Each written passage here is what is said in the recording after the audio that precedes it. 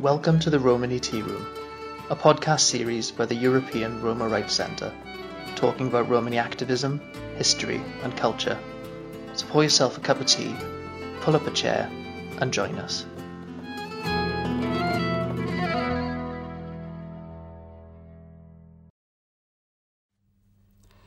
I like to wear clothing that tells a story. One day you may see me with a t-shirt that portrays a feminist poet.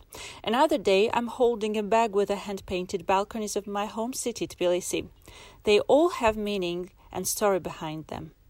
But perhaps the oldest story comes from this scarf, which I inherited from my great-grandmother. A Romani scarf that once was kept in my non-Roma grandmother's wardrobe in 50s Georgia. This colorful flowery scarf was also worn by my mom, and now I perfectly fit it with a modern outfit, even with the torn jeans. We often have cultural or emotional connection with certain type of clothes. I get this all the time. This is especially true for items of clothing which symbolize an ethnic or cultural background. And it can be distressing when we feel that someone else is disrespecting our heritage by misusing, appropriating, or profiting from our culture. For Romani people, the clothes they wear are often heavily associated with their ethnicity. Non-Roma society often visualizes a stereotypical image of Roma, particularly Romani women, and how they think they should dress. Very often, items of clothing which are sold as so-called gypsy fashion have nothing to do with Roma, and the profit from the appropriating Romani culture do not return back to Romani people. There are some people who are trying hard to change this, however. And today we're speaking with Boglarka Fedorko, creative manager at Romni Design, Hungary's first Roma fashion studio founded 10 years ago. In the second part, you will hear from Louise Brooks-Jones, the founder of Diklo Collective, who sends traditional scarves and ribbons all over the world to promote Romani people wearing their traditional clothing and patterns with pride. Stay tuned.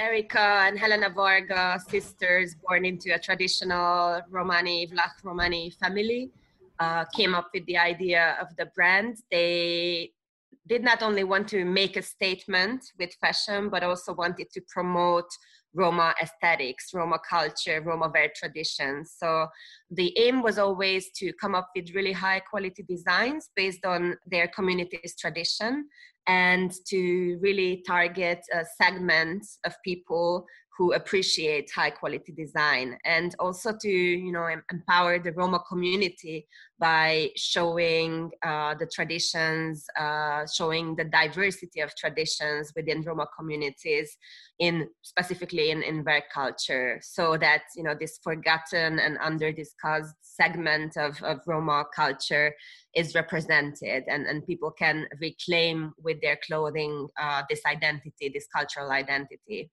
So we never really wanted to, just produce T-shirts with inspirational or empowering messages. We wanted to do something more complex.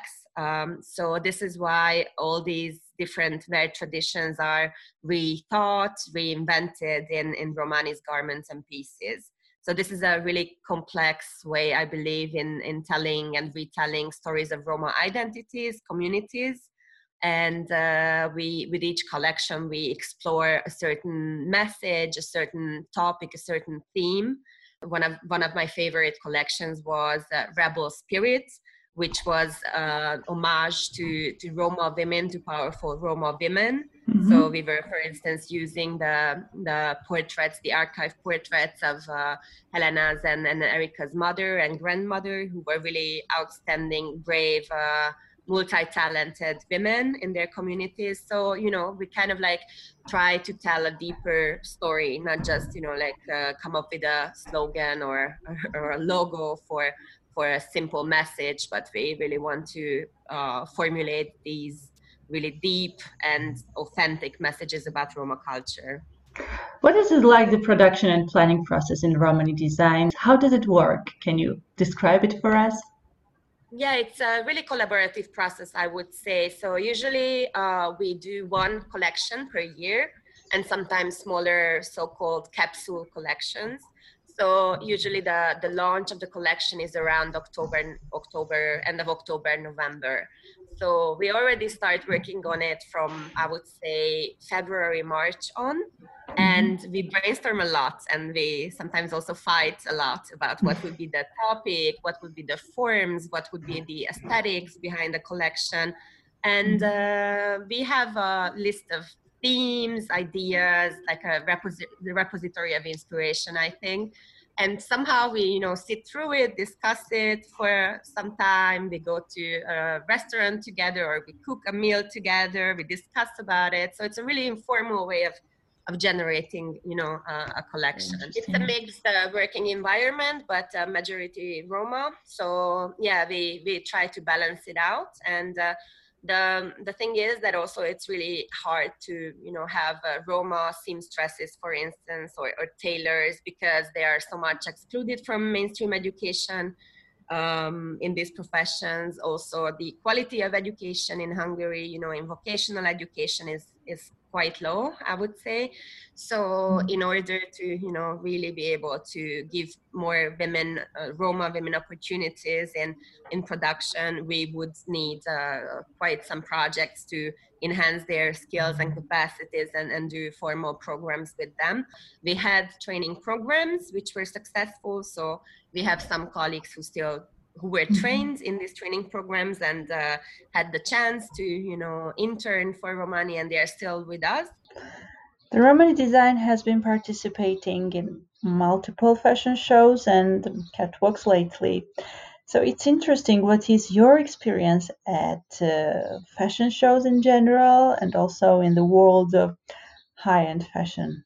Erika, the woman who established the company, really believes that the so-called elite, she's using that term usually, so those who are in a position to shape attitudes amongst the population, so intellectuals, artists, actors, actresses, so they really have the power, to stand up for Roma people, and also to mainstream their culture, which is often sidelined in I think all European countries. It does not have the representation it deserves.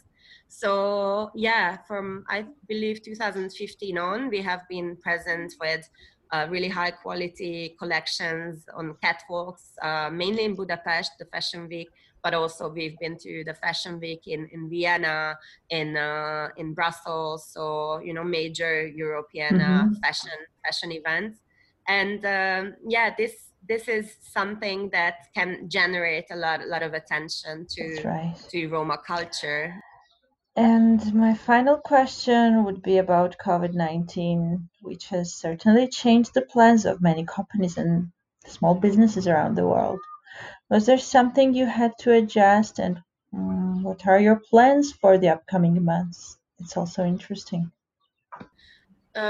Yes, we lost a lot of revenue due to COVID-19 because we don't only sell clothes, but we also organize cultural events, with fashion shows, with workshops aimed for different audiences. And then this was, of course, impossible in the past couple of months.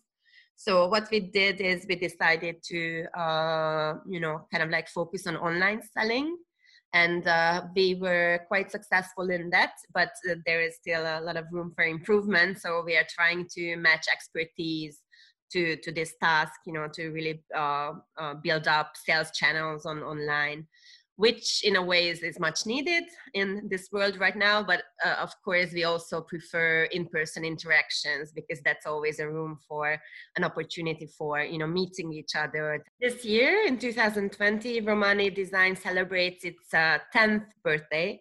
And during the COVID-19 confinements and lockdowns here in Hungary, we also dedicated quite some time to planning events that celebrate the brand, and also people's contribution to the brand, whether these are Roma women who participated in so many of our activities, whether these are allies who expressed solidarity through wearing Romani design. So at the end of September, beginning of October, we will have a show, an exhibition, and we are preparing for that right now.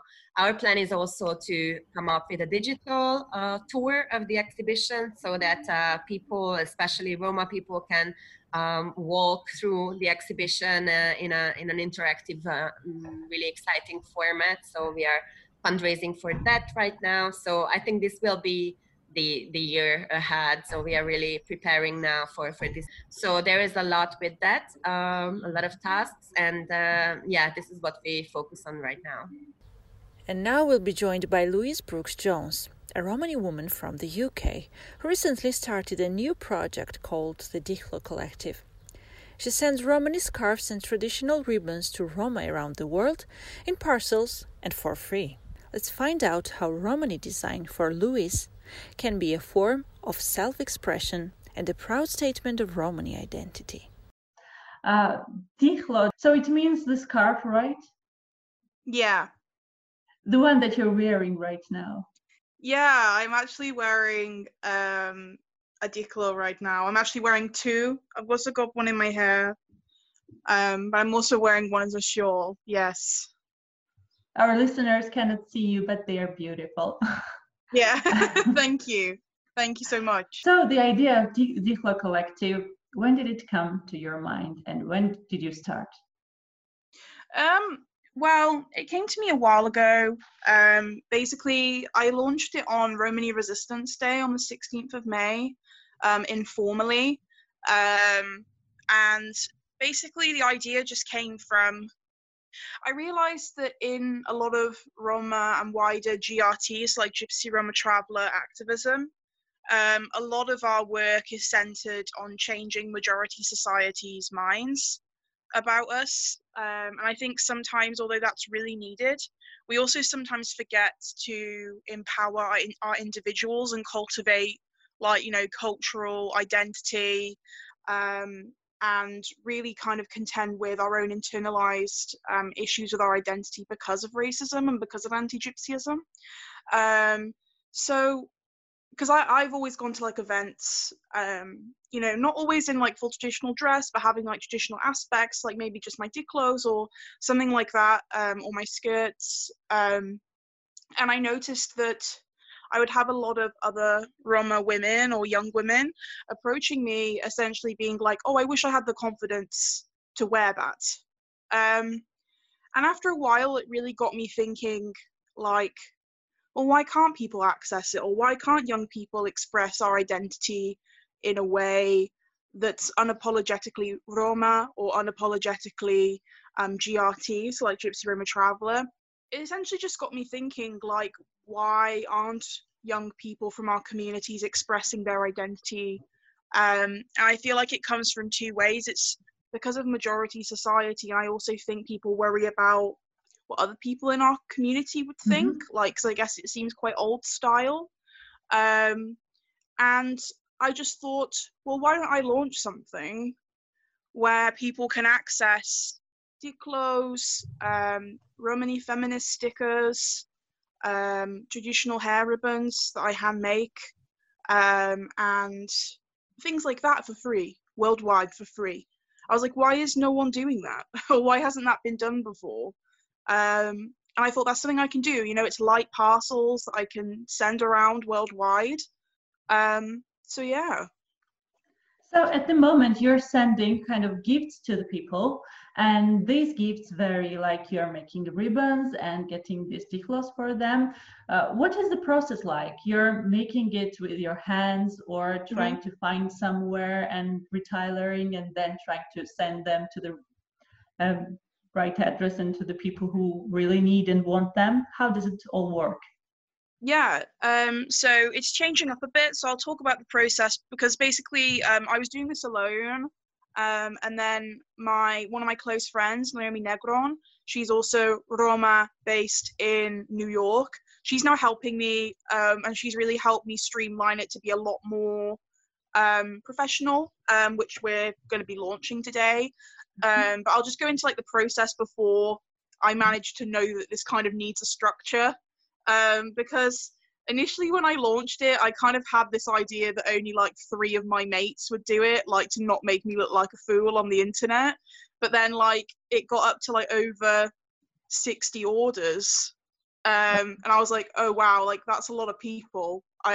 These were orders from the US, Canada, Slovakia, France, Germany, Brazil. Like these were from a lot of countries around the world of Roma wanting to express themselves. I just buy materials to hand make. I don't have a sewing machine, so I've just been like hand sewing ribbons for people with like I ask people what they would like, so I also have these little like satin roses I can include on them, or bells and coins, and I supply diklos. I try my very best to get them from Roma businesses, so essentially everything that I'm doing, it's all centered in making sure that I am supporting Roma businesses. Like, I'm not gonna buy like stuff from, Gadget trying to profit off of our cultural heritage.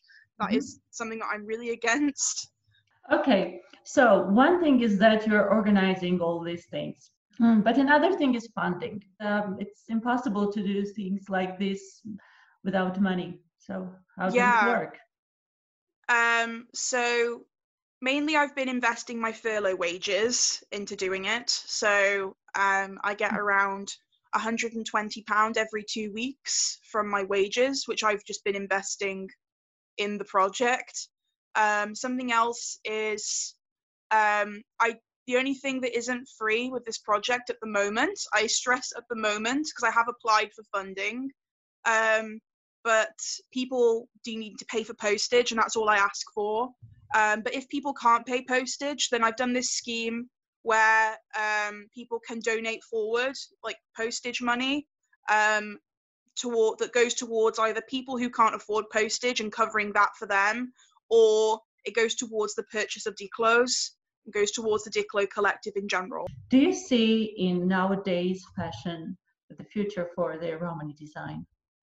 Yes, I see a future for Roma design that's actually owned by Roma people, because I think so many white-owned fashion houses or Gorja-owned fashion houses take elements of our culture and appropriate them and misrepresent them, and also just and I think this is a shame because also that like they get it so wrong, and it's also so much uglier than like what we actually have as a community. Like the stuff that we create is so much prettier, so much nicer, and is authentic. And I think that's something that will always live on. I think we need to appreciate that. I think Roma fashion has always been important, has always been beautiful, and has always been fabulous. Any way that you can express your identity or feel pride is an act of resistance. Because me going out every day in my diklos is an act of resistance. It's a way of saying I will be Roma whether you want me to or not. There will always be a future in like Roma fashion as long as Roma people feel more confident in being able to express themselves. Like when I say future for Roma fashion, I'm not looking at it in the context of white fame. I'm looking at it in the context of within our individual communities. Living on doesn't have to be being plastered on the covers of Vogue. Being, important and surviving as a fashion and as something that's beautiful doesn't have to be on the covers of Bazaar or Tatler or any of these like big magazines or fashion houses. It just has to live on within our individual lives and in our individual communities. It doesn't have to be on catwalks in Paris. It doesn't have to be on these bourgeois, white middle class forms of fame, fortune, and success. It just has to live on within our people. And I think that's something that's also important. That's all for today. Stay tuned for the next episode. And don't forget to subscribe our podcast on SoundCloud and Spotify.